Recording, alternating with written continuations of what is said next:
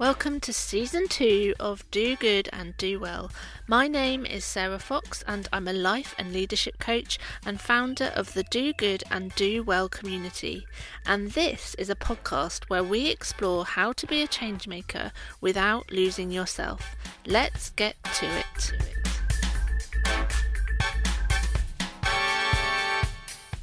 Hi everyone and welcome to this episode. I hope you are all well and looking after yourselves as much as possible. I will be having some more guests on. We've got some fantastic guests coming to you very soon.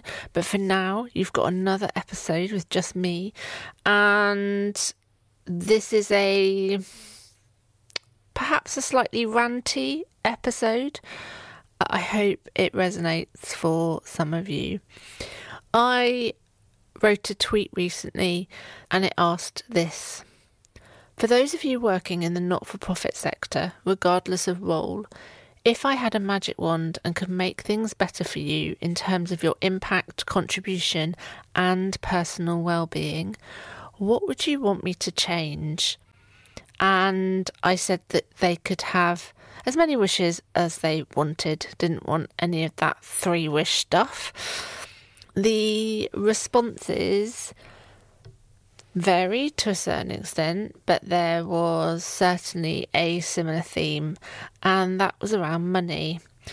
It was about better pay, paying on time, having funding that was easy to access, easy to use and report on, and funding that was a response to good work rather than projects that are trying to fit into a certain criteria. And what if, replied someone else, we could get paid for talking to each other, for giving and receiving support and sharing resources? So there are a few things I want to bring up here that speak to both the bigger picture, the systemic issues in the not-for-profit sector, and also the individual's responsibility in all of this. And I'm going to frame this episode around my own experiences. I know that you will all have your own experiences with this, and I would really love to hear them. So do get in touch if you'd like to share them with me. I also want to preempt, I said this at the beginning, preempt slightly that this may turn out to be a ratty and ranty episode, because this is a subject I feel really emotionally connected to for all sorts of reasons, and because I am also in the phase of my menstrual cycle where there is much frustration and anger bubbling very close to the surface, and I want to, rather than go and hide in a cave and just be angry about the world and not do anything about it, I want to harness that power and speak openly in the hope that this is a useful addition to a conversation that has been going on for a long time.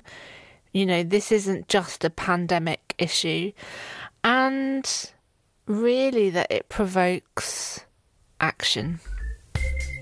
The 2 longest roles that I have held in my life, in my career, were always at some point temporary at the beginning, really, and reliant on the success of funding applications. So in my role at a housing association, I was recruited to run a 3-year grant for the arts project. And once that funding ceased, the fundraising team applied for more support, and some of that came in, and the organisation also match funded the work as well. Then 2008 happened. We had the global financial crisis, and that massively impacted the social housing sector.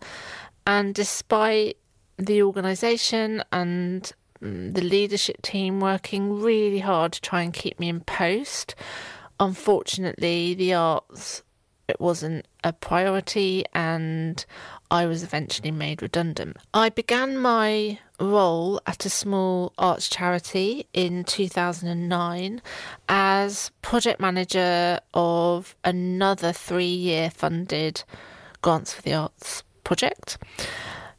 That role was £6,000 less than my previous job, and there was no pension.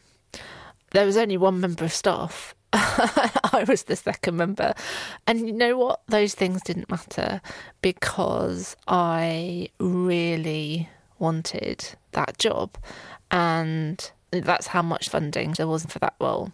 I'm going to come back to that in a bit. I also had my first child early on in that role, so I was only entitled to the statutory maternity pay. Those of you who have ever been on maternity leave will know that that's not a lot. And in the organisation, there was this constant application writing process. But of course, this was a small team. So we had no lovely fundraising department like I'd had in my previous job. So the fundraising was led by the CEO, and we all pitched in. I mean, we all pitched in with everything. And by that point in my career, I was really very used to putting in applications that weren't successful. There were many that were, but I always felt slightly precarious in that role. I think that stems a little bit from having been made redundant, and knowing how precarious these things are. So when we got MPO status, that eased that worry a little bit, and we could breathe a little sigh of relief. You know, it wasn't a huge amount of money. We were really grateful, and we felt validated by the Arts Council and a little bit more secure. And this cycle of reporting, applying was still there. Oh, and whilst doing that, you know, managing, creating, running top quality participatory projects as well. So I left that role when I was 39. And at that point, I earned £30,000 pro rata. So when I look at that, I think, okay, it's taken you 2 degrees, countless training, total commitment and care, throwing myself into those roles, and nearly 20 years to earn £30,000. And I know that there are people out there who might be screaming at me right now saying, you know, that's plenty. What are you talking about? I think there are many, many people who need to be paid better in the not-for-profit sector. I want to say that I think this happened because of a few things. First, my own money stories meant that I never believed I could really earn a decent salary. People like me didn't earn decent salaries. 2, I decided that I was working in a sector that didn't pay that well. It was as it was, and I wasn't going to change it. Number 3, I was so grateful to be working in the arts. So grateful to be working in communities, doing a job I absolutely loved, feeling like I was making a difference, that the financial reward wasn't high up on my agenda. But the thing is, and I'm coming to number 4, I could make those decisions. I had the privilege of being able to do that. My husband had a decent salary, which meant we weren't only dependent on mine. There were, 2 salaries coming into the household, so we could make it work. And did I tell you how grateful I was? So why am I telling you all of this? It's because I am seeing similar stories around pay and funding all of the time. People wanting to invest in themselves, invest in coaching or training or going on holiday, choosing to do things they really want to do, and they're not able to do it because they're not earning enough money. And I think because I've now stepped out of that sector, obviously I'm working with people who are in that, I feel like I've got a slightly different perspective. I'm seeing that there are other ways of making money, that it's not just about funding and being in that cycle. And of course, I know that there are people within the not-for-profit sector that know that and do a lot of work around business development and income generation that doesn't just involve funding. But I think that it's a familiar system that we are used to. Artists applying to funders to be able to run community projects so that they can pay themselves, often very little, that they can pay other artists, that they can buy materials and all of the things that come with that. And it's not just artists, facilitators, educators in organisations. Are salaries what they should be? Are we really looking at how much it costs to live? Of course, it's only one part. It's one part of the picture. But to me, it feels like an absolutely fundamental part. It is so connected to all the other things. And, I believe we need more good people to have money. Imagine what the world would look like. And I think this has everything to do with doing good and doing well. This pervading feeling of scarcity. There's not enough funding, there's not enough money, there's not enough jobs, there's not enough time, there's not enough resources and not enough opportunities, means that people are burning out. Take a look around you. It may be you. You may be the person burning out.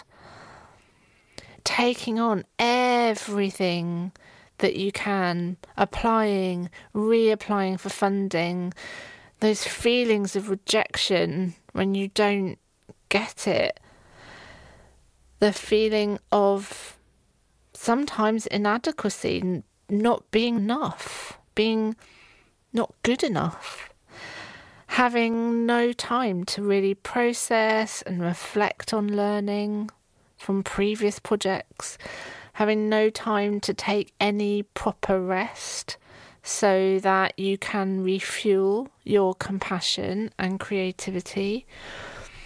Instead, people are eventually feeling exhausted, stressed, angry, resentful. Maybe they leave. I can't take it anymore. There's often the question, but where will I go? What else is out there for me? Maybe they stay. I'll keep doing this. It will get better. I love it. I'm so grateful. Maybe they look at the situation and see where they can make things better for themselves, even if the system makes that trickier. I don't consider myself as a freelancer. I consider myself a business owner, an entrepreneur. And I think, and I'd be interested in this conversation with people, but I think that's a really important distinction, because there's something about running a business. Freelancers are businesses. You are your business. But I don't think we often look at it like that. And when I first started thinking about this coaching business, I assumed that I would apply for funding because That's what I knew and understood. But as I worked on my own feelings, my own stories around money, and I really thought about how I wanted to be in the world, I made the decision to really limit that option. I'm not excluding it completely. I mean, after all, I am fundraising to keep this podcast going. So have a look at the show notes and you can see the link how to do that if you want to help. But I didn't want to be part of that cycle anymore. And I'm not saying this is any easier. Selling your services, asking individuals for money, I find really difficult sometimes. And I'm trying to, I've made the decision to be more intentional about how much work I take on, how many clients I have, who I work with, and trying to plan my weeks, my months, so that there is space in there. There is space for exercise, rest, reflection. I don't always get that right. You know, the dark scarcity side in me is very strong. So I have to work on that all the time. I have to keep reminding myself of that decision. But, you know, all of this means that I have to be very considered about how much I'm charging. I'm done with undervaluing my work. I want financial reward. It's not about the number of hours that I work. It's about who I am and all the experience that I bring. The person I am when I come into this situation, all of that. I want to earn good money. And if you listen to my last episode, you'll know that I really, really, really want to be a philanthropist. I have this big dream that I want to be able to pay people to run projects without any of the funding stuff that comes with that. I want to pay people to be part of communities where they thrive from rest, recovery, support, connection, creativity. I think that's really important. So that's what I'm working towards. And, you know, in my previous roles, I am not blaming those organisations at all. You know, I'm not blaming the leadership teams. I've been so fortunate to work with incredible people. We were part of a much bigger, complex system. I do wonder, though, how complicit was I in all of it? Not speaking up,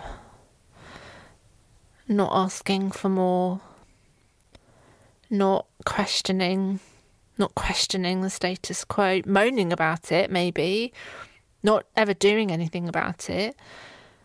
And of course, you know, there's not a lot of time for that. There's not a lot of headspace for that. That stuff takes energy. I think not being part of that system so much now, not reliant on that system, means that I can take a step back and I have a different perspective. And I feel like the Do Good and Do Well community needs to be part of this questioning of the status quo and calling people to action, because that's when things get done. I think that the whole not-for-profit sector has been built on the goodwill of individuals who are so grateful to work in the industry that they'll put up with it, or who feel they have no choice, they have no power, or who have other financial means that means the work is continually subsidised. So my question to each of you is this: what part are you playing in all of this? What's your responsibility? What can you do? What are you willing to tolerate? And what are you not willing to tolerate? Let me know what comes up for you. Do you totally disagree? Do you have a different perspective? Do you have an answer? Then get in touch. Share this episode on social media, #DoGoodAndDoWell, and as always, take very good care.